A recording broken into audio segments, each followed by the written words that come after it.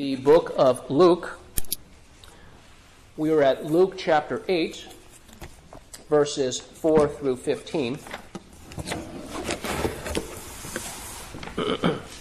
Luke chapter 8, verses 4 through 15.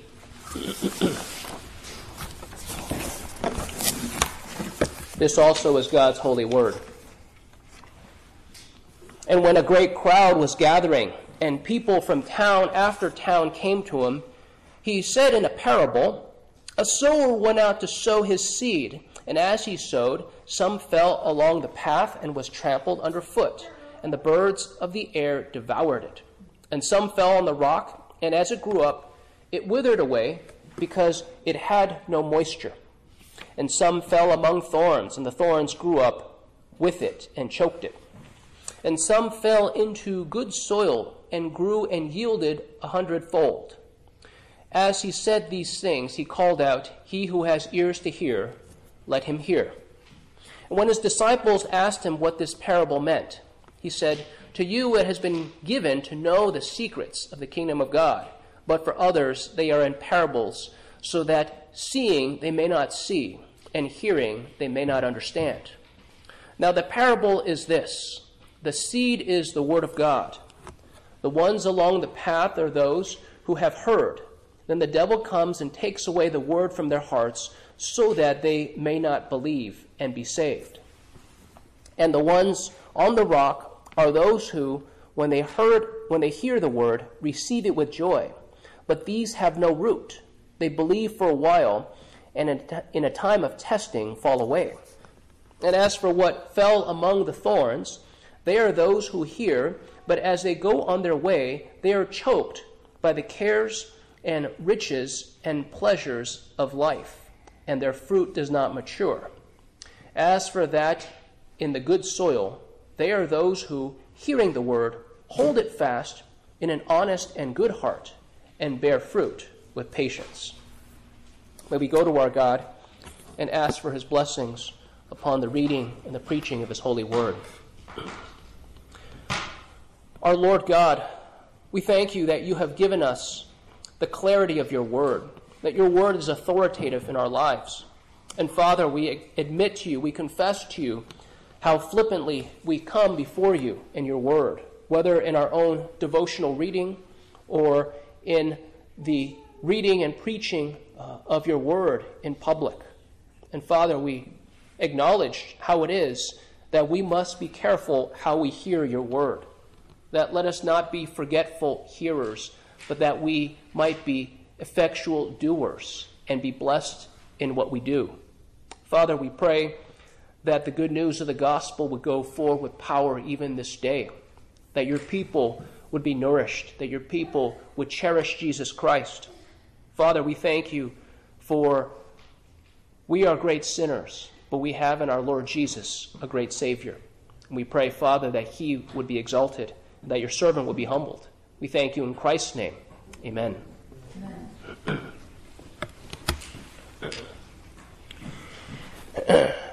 The hearing of the word, the hearing that we have, is not always active hearing.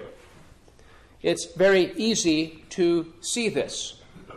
You might ask someone that you said something important, and you might ask them, "Did you hear what I said?" And they would say, "Yes." And then the follow-up question, "What did I say?" And then the answer is, as in they have no clue. So it's like, apparently you didn't hear. This may have been something important.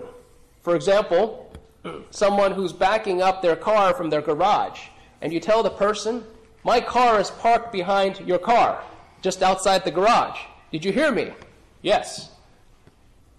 I told you my car is behind yours. And then 2 minutes later, you hear this crashing noise because it went in one ear and out the other. You realize that the Word of God can do very much the same thing for us.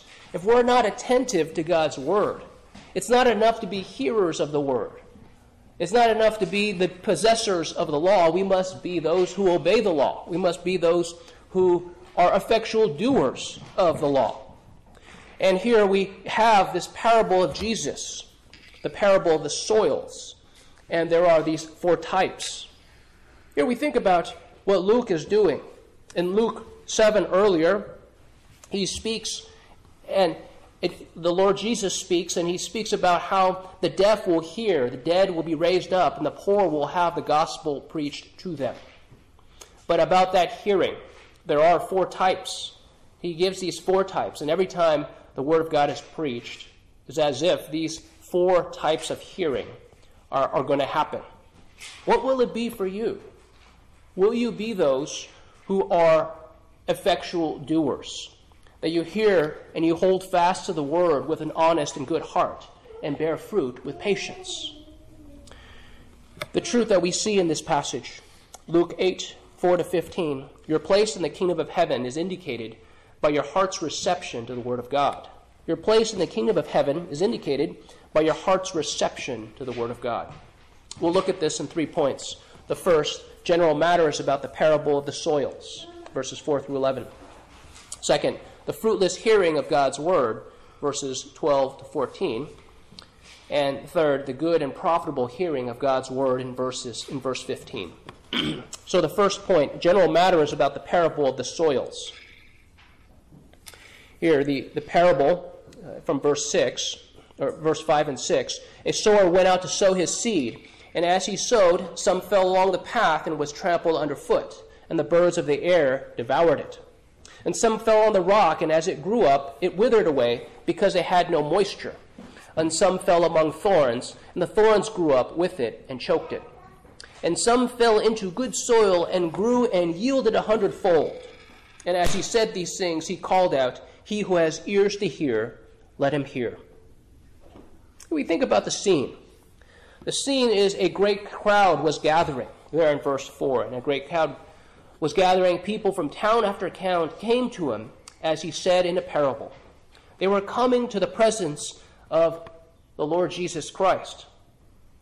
Here, it would have been a great thing for many to hear the word.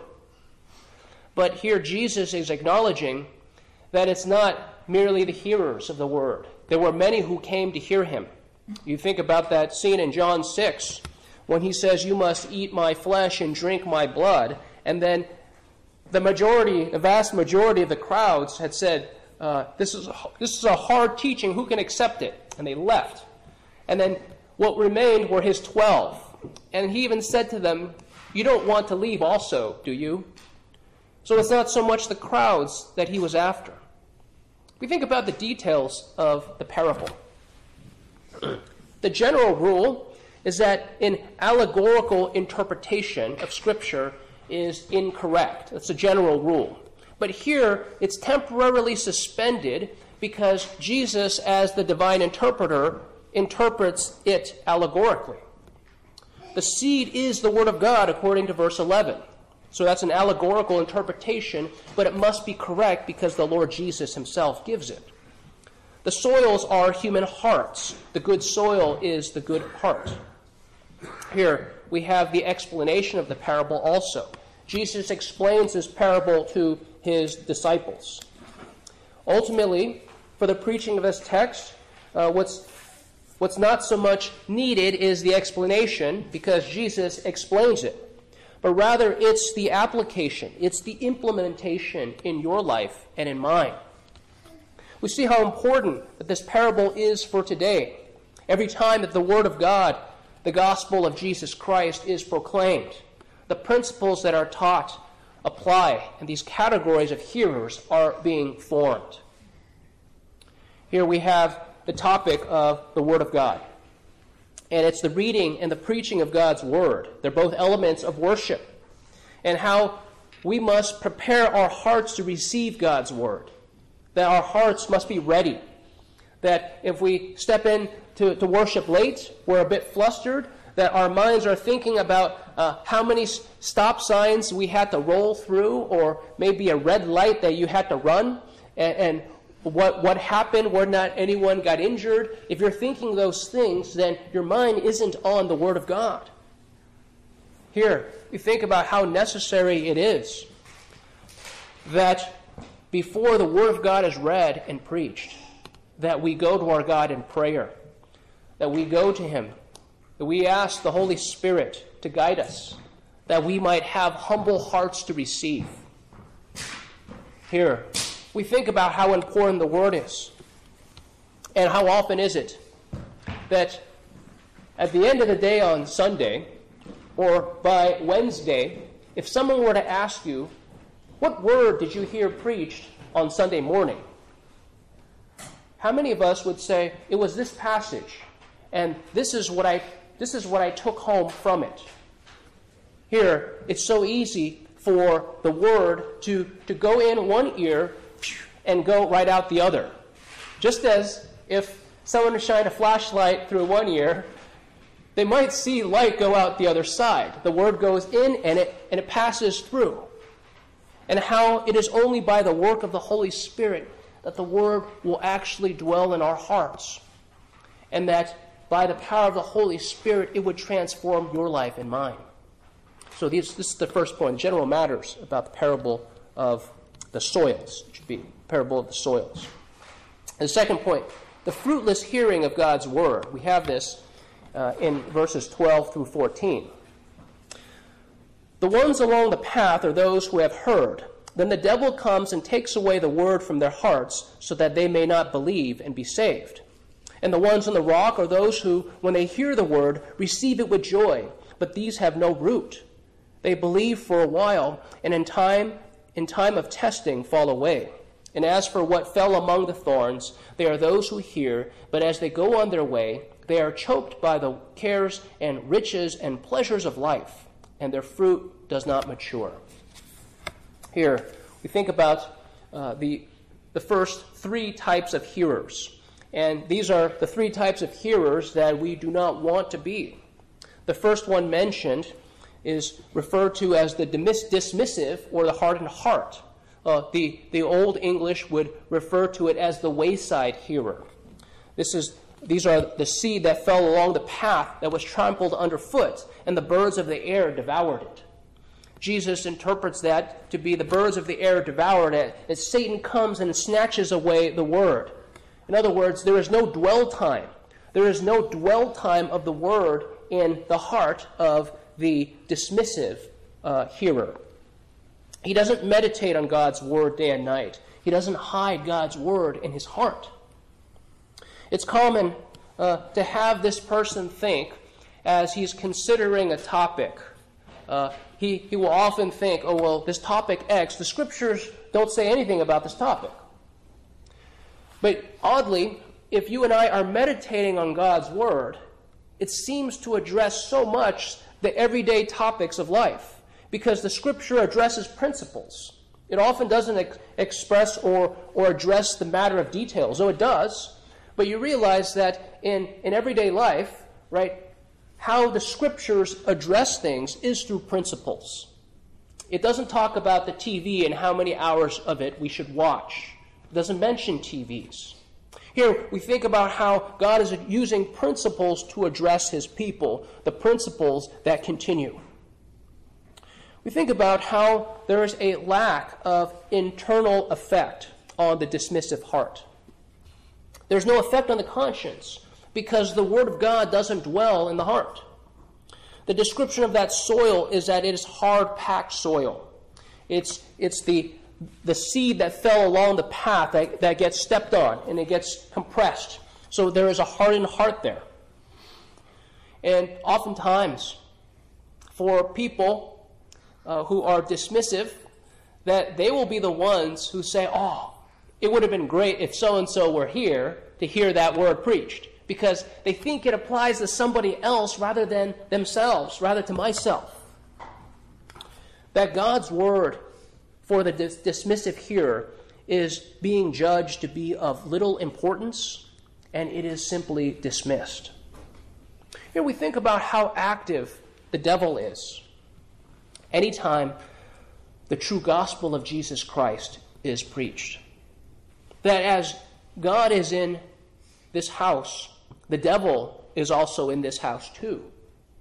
And the devil knows how important, how prime time it is. Because here he thinks about what's at stake. He knows what is at stake. You see there in verse 12. The ones along the path are those who have heard. Then the devil comes and takes away the word from their hearts so that they may not believe and be saved. Here, what's at stake is your salvation, your eternity. Your soul is at stake right now. Here, we think about what happens when the Word of God goes forward. That there is opportunity for sinners to hear the good news of Jesus Christ. That very statement in verse 12, so that they may not believe and be saved. There is there contained the gospel call of Jesus Christ. And the devil is the one who comes to steal and to kill and to destroy, according to John 10:10. But Jesus is the one who comes so that you may have life and have it abundantly. Satan, the devil, is the one who comes who desires to take that seed away, to take the good news of the gospel away. But instead, we have the urgent call that you would believe upon Jesus Christ, that you would hear the message of salvation, that you would trust in Jesus for the forgiveness of your sins. That this is your hope, this is my hope, that Jesus, who died on the cross 2,000 years ago, that he died in the place of sinners, and that he is the one who was our substitute. He died the very death that we deserve to die. Believe upon him and be saved. Trust in him for eternal life. The devil's motivation is very simple. What the devil wanted for himself, keep in mind, he was the highest angel. What he wanted for himself, he lost. He wanted God's place, and he lost it. And in the gospel, he's trying to take away from you what he think he had. So here, the devil wants to rob you of what it was that he wanted. He tells all kinds of lies. Here, you think about what happened in the garden with Adam and Eve. God simply said to Adam and Eve that if you eat of the tree of the knowledge of good and evil, you will surely die. Satan steps in there and says, no, you will not surely die. He tells them about how the good things, then your eyes will be open and you will know good and evil. Ultimately, he's saying, hey, God is robbing you. He's trying to keep you from having fun. He's trying to hold back from you that which is good. And here we see that what Adam and Eve did was they dismissed him. They dismissed what God had said. They believed what Satan had lied to them about. Yet the very matter of the gospel of Jesus Christ is at stake. Anytime the gospel goes forward, you and I dismiss God's word at our own peril. So that's the dismissive heart. We have also the impetuous or hasty heart in verse 13. And the ones on the rock are those who, when they hear the word, receive it with joy. But these have no root. They believe for a while, and in a time of testing, fall away. This also is referred to as the rocky ground hearer. There is an immediate effect. Is it the sun that heats up the rock underneath? It has a little bit of dirt on top of that rocky ground, that there's warmth there. So a seed falls there, and the seed, because of the warmth, immediately sprouts. But because the depth of the dirt is not there, the roots don't set. There's no roots. And this is the common error with emotionalism. We see the immediate effect, that they receive it with joy. When they hear the word, they receive it with joy. And here, I want to give you the warning, the caveat, that I'm not saying that emotions are necessarily wrong. That the good news of the gospel must at least affect our emotions. You think about what Jesus commands as the first and the greatest commandment, Mark 12, verse 30. And you shall love the Lord your God with all your heart, with all your soul, with all your mind, and with all your strength. If we're going to love God with all our heart, it must necessarily include our emotions. But the Word of God, the gospel of Jesus Christ, must not stop there. It's not merely our emotions. We must be doers of the Word. We must obey God's Word. It's not merely that we receive it with great joy because we've understood it and that we see that we're right and other people are wrong. That's not what the Word of God is about, but rather that you and I would hear the Word, that we would trust in Jesus Christ, that we would put it into practice. This is what God calls us to. And those who are involved in emotionalism are so excited and they have an emotional response, that of feelings, but it doesn't get any farther than that. We see what happens for such people. We're told that they believe for a while and in a time of testing fall away. This time of testing is that of opposition. The other Gospels in this passage speak about affliction, whether it be disease or financial hardship or relational troubles. You think about the afflictions that hit us. The Christian at times might even say in such candid words, God, you are supposed to make my life easier, not harder. And here I'm wondering whether or not you are worth serving. Perhaps at times, for every Christian, these are the thoughts that go through our minds. We have to ask those questions because we have to come to the right answers. Oh, no, wait a minute. I'm not serving God because He makes my life easier. I'm serving God because He is worthy of it. He commands it of me. You think about the life of Job. Wasn't this the life of Job? That he had the loss of his wealth, he had the loss of his children, and eventually he had the loss of his health. And if we look at it, it seems as if his relationship with his wife wasn't even that great. If she was telling him, curse God and die. But his own health was lost. He had boils all over his body. Is it the case that you are loving God's blessings? Or are you loving God Himself, who is your greatest blessing? Perhaps you've heard these statements and you're saying, I don't see the distinction between the two. This is not two ways to say the same thing. If we're loving His blessings, meaning we love the good things that He gives us. Or are you loving Him? Are you loving God? Is He your greatest blessing? And it's during times of affliction that the Lord examines our hearts. That this question, am I loving His blessing or am I loving Him? That's the question that we have to ask ourselves. This is the hurdle that we have to pass. It's when affliction comes that we're being tested. And for the Christian, we must be able to come to the conclusion, God, you are our blessing. The difficulties come. I'm still worshiping you. I'm clinging to you more tightly rather than more loosely. We think about the persecutions that come. In our society today, being a follower of Christ, you might get shamed. People laugh at you. People ridicule you. Or even worse, they might cancel you for being a Christian. Back then, it was flogging or stoning or mob violence. In other places of the world today, it's the same.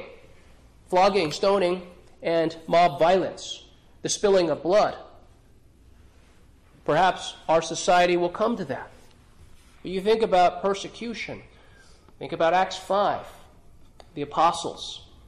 They were given strict orders by the Jewish council. You must not preach in this name anymore. Told that they were flogged, and then they were sent on their merry way. And what would they do? They didn't say, you know what? We've counted the cost, and this Jesus isn't worth it. That's not what they said. They went on their merry way, and they rejoiced that they were counted worthy to suffer shame for His name. This is the right conclusion. That whatever cost there is in this life of following Jesus, those costs are next to nothing compared to having Jesus as our Lord. You think about the life of Jacob. He was swindled, cheated by his future father-in-law Laban. And we're told that he named his own price. Laban asked him, hey, just because we're relatives, should you work for me for nothing? He says, hey, name your price. He says, I'll work for you 7 years for your daughter Rachel. And we're told because he loved Rachel, 7 years of work, that was like nothing to him. And so also that you and I would think, serving Jesus Christ, this is not a chore. This should be a joy to us. It's a reminder to us that we must take joy in serving him. It is a privilege to serve our Lord Jesus Christ because he indeed is good, that he is a gentle and a loving master. Here we also have the third type, which is the preoccupied or the half-heart. And the older versions refer to it as the thorny ground hearer, there in verse 14. And as for what fell among the thorns, they are those who hear, but as they go on their way, they are choked by the cares and riches and pleasures of life, and their fruit does not mature. This is the hearer with the divided heart. Think about these three things: the cares of the world. There are debts to be paid. There are bills to be paid. There are children to raise and aging parents to be cared for. But we ask, we all have these duties at some point in our lives, but do they become an excuse for us from serving God? Here we think about the riches. Think about the example of Lot's wife, that they were told, the angel told them to leave. They lived in Sodom, and they were told to leave. And apparently there was something about her home, something about the life, the status that she had, that she didn't want to leave it. And then she turned back and looked and turned into a pillar of salt. I think the implication is she died. But you think about these riches. It's easier for the camel to pass through the eye of a needle than for a rich man to enter the kingdom of God. And it doesn't have to be someone who has great wealth. It merely has to be someone who desires and loves wealth. The warnings are there. Jesus gave it, Matthew 6. This person who tries to serve both God and mammon, Jesus says it cannot be done. You cannot have two masters. Riches, we have to have money in this life in order to get by. That's how life is. So how do you balance that? How do you work that? Well, we think about riches. They ought to be good servants to us. They must never be masters because they are cruel and harsh masters. The lesson that we must learn is that regarding our wealth, there must be a willingness to part with it now, because you will part with all of it at death. Nobody takes it with them. This is why Jesus tells us we ought to seek heavenly riches, where thieves do not steal, where moth does not destroy. Here, we think also of the pleasures of life. This is not Jesus saying that all pleasures are sinful or wrong. That he gives us pleasure. He is the one that wants us to take pleasure in him. That he is the one he gives us the pleasant weather. He gives us the tasty food. He gives us all kinds of good things to enjoy. But the question is, are you and I living for pleasure? The warnings in 1 Timothy about the young widow who were told that she lives for wanton pleasure, she is dead even while she lives. It's not true simply of young widows. It's true of anyone who lives for pleasure. Here, you ask yourself, are we willing to transgress God's law for the sake of pleasure? That he's given us pleasure and he's given us boundaries, all kinds of boundaries. And if we're willing to transgress those laws to have pleasure, then it's saying that pleasure has become our master. Here we think about the thorny ground hearer. What happens, we're told, is that they are choked by the cares, riches, and pleasures of life. There's a constriction that goes on, and the result is that the fruit doesn't mature. It's a question of priority. Do these things, the cares of this life, the riches and the pleasures of this life, are they a far greater priority to us than worshiping and serving the Almighty God? Here, perhaps some of you are wondering this question. For these three types of hearers, are they saved? Are these people in the kingdom of God? At bare minimum, we must say that their assurance will be lacking. But there are certain cues in the text that indicate that salvation also is lacking. Verse 12, about the wayside hearer, that the devil comes and takes away the word from their hearts, so that they may not believe and be saved. See also in verse 13 about the rocky ground hearer, and a time of testing fall away. This shouldn't be the description of a Christian who's trusting and faithful to the Lord Jesus. About the thorny ground hearer, that their fruit does not mature. That should not be the model for us. This should not be what we aspire to as Christians. So that's the second point, the fruitless hearing of God's word. We have the third point, the good and profitable hearing of God's word. We have that in verse 8 and verse 15.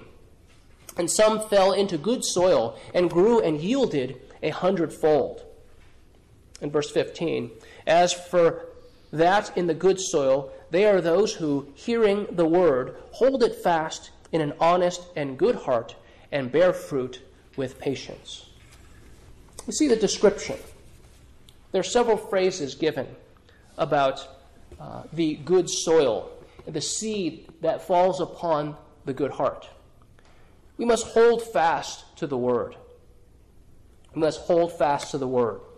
We must hold tightly to the promises, the doctrines, the standards, that is, the commandments of God's word.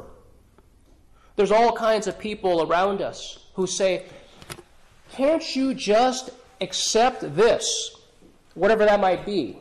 Take that page, in fact, not even the whole page, just take that page, take that line, and use a permanent marker and just black it out. And you realize, well, it's not just that one line, because then you have to find other places in multiple spots where you have all these Sharpie marks, and before you know it, you've corrected the Word of God. Here, holding tightly is especially important when the Word of God is unpopular. Do not expect Christ to be popular. Here, when he is popular, then there's going to be this mix. The church will be mixed with the wheat and the tares. You think about the unpopularity of Christ, his word. His word will be opposed. There will be reviling. There will be ridicule. There will be naysayers. How can you be so sure about this? How do you even know that's the Word of God? It's not really clear. You know what? Church fathers throughout history have debated this question all the time, so you can just do whatever you want. It's especially when Jesus and his Word are opposed that you must hold fast to it. You think about the warnings that Jesus gives. The righteous view, the faithful way will never be the wide gate and that broad path, because those lead to destruction, we're told. And many enter through it. That's the way of popularity. If we're trying to determine how to interpret God's word, and we're looking to the world to give us direction, we're on that path right there. We're on that path of destruction. The gate is small, and the way is narrow that leads to life, and there are few who find it. It is the unpopular path. You must accept that. And then hold fast to it. Hold fast to Christ and his word. Here, we are also told that we must hold fast to it in an honest and good heart. An honest heart means a heart that's not overcome by self-deception. You think about the various things, various excuses that people can come up with as you and I are being confronted with the Word of God. Hey, listen, I'm doing fine right now. I don't need the correction or the guidance of God's Word, especially not from that obnoxious preacher man. You think about, there's nothing said about the sower. Ultimately, the sower is Jesus Christ. He has people that he sends. And, well, this guy sows with his left hand. That guy sows with his right hand. And this guy does the finger roll. And that guy does the sky hook to scatter the seed. It doesn't matter. There's nothing important about that. But the question is, the Word of God to you in your heart. The pattern of sin, the nature of sinners, is that there is suppression. Romans 1:18, for the wrath of God is revealed from heaven against all ungodliness and unrighteousness of men who suppress the truth in unrighteousness. This is self-deception. God has said this, I don't need that. I have this. That applies to everyone else but me. Or everyone else but you. This is not an honest heart. An honest heart says, when God diagnoses man's sinful condition, I am included in that diagnosis. He has provided a cure, and that is Jesus Christ. And every sinner, man, woman, and child, infants included, we must drink deeply of that cure. Here, there's the matter of the good heart. We must have a good heart. There's a clarification. Jesus said it himself. Why do you call me good? There is none good but God alone. Good refers to a heart that is able to be taught, humble to receive, willing to learn and to grow. How easy it is to teach whatever lesson it is when people are ready and willing to learn. But when there is a resistance, there is an unwillingness, then it seems like the first thing that has to happen is there has to be a convincing, a persuasion of this applies to you. You need to hear this. You need this. Here we think about how God often gets our attention through that affliction. He gets our attention through the difficulties of life. And it's during those times that we finally say, okay, the suffering has been great. Now you have my attention. What do you want me to learn? And it's then that the Lord teaches us. And how quickly then does he need to teach us that lesson yet again? Here, we think about this bearing fruit with patience, or bearing fruit with steadfastness. Have you ever met these people who are into fads? Whether it be a fad diet, Atkins or South Beach or whatever, keto. They're into these fad diets, right? They're the ones who, end of last year, they weren't darkening the door of a gym. But then, come January 1st, right, they didn't go at all, but then suddenly they're trying to go like 5 times a week.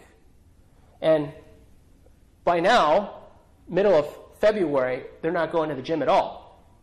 You think about consistency. There's inconsistency. That they're the ones who are on fire for the Lord. They'll argue with everyone. They have something to say. They're the know-it-alls. They take on all opposition. They want to be the trendsetters. You hear about these Christians. Some of them have been ministers. That difficulty comes.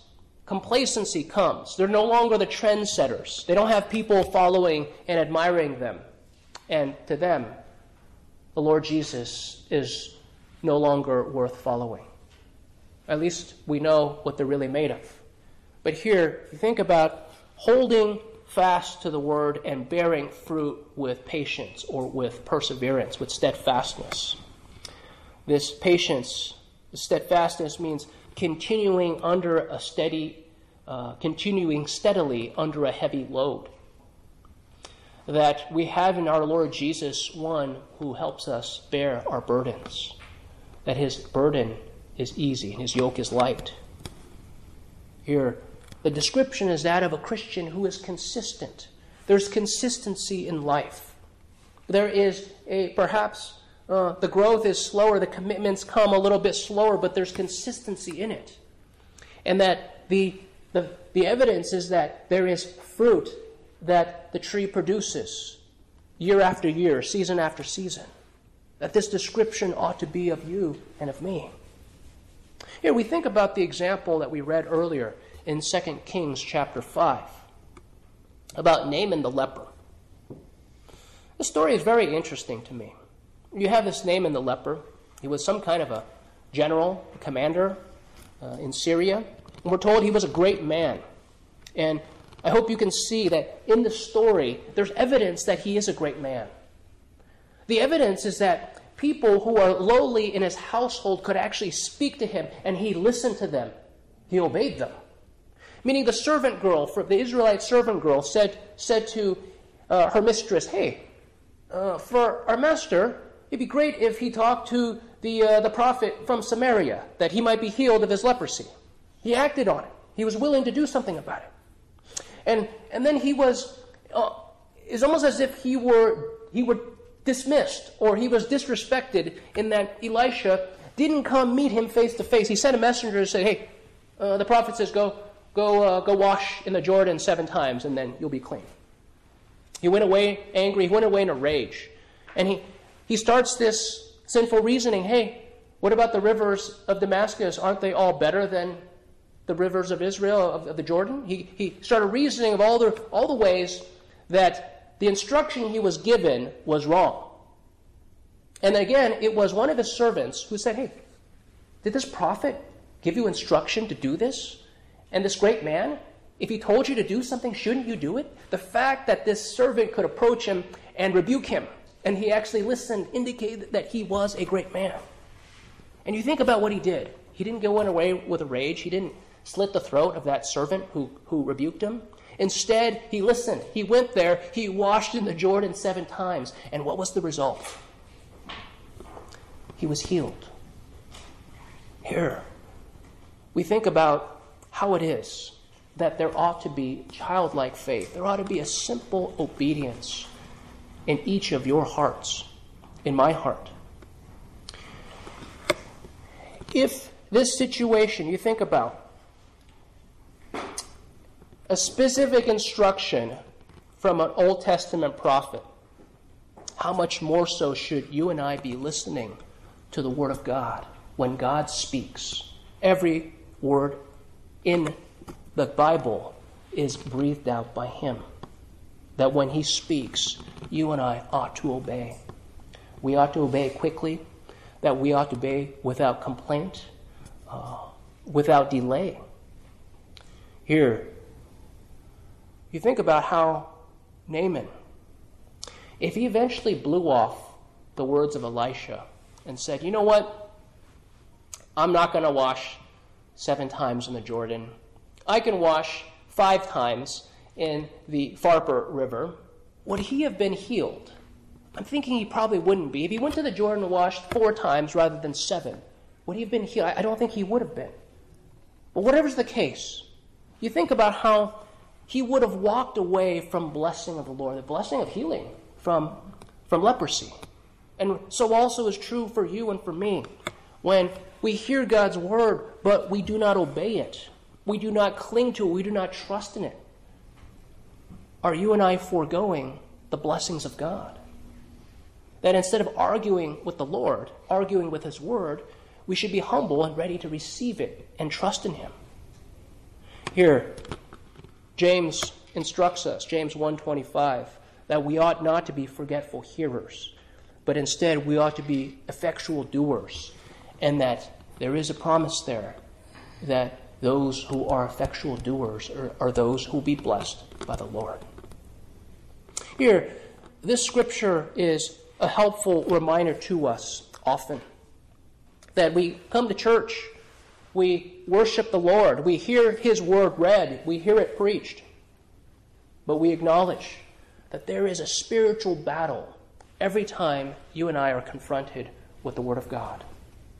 Will we be the dismissive hearer who just, whatever, dismisses it? Will there be a response of great joy, of emotionalism, but it doesn't bear fruit? It doesn't come to action. Are we going to be choked by the cares, the riches, and the pleasures of life? That somehow the priority of God's Word, the priority of Jesus Christ, never makes it to the top place. There must be prayer as you and I prepare to receive God's Word. We must approach it with prayer. God, give me eyes to see, give me ears to hear. Help me to see my own need.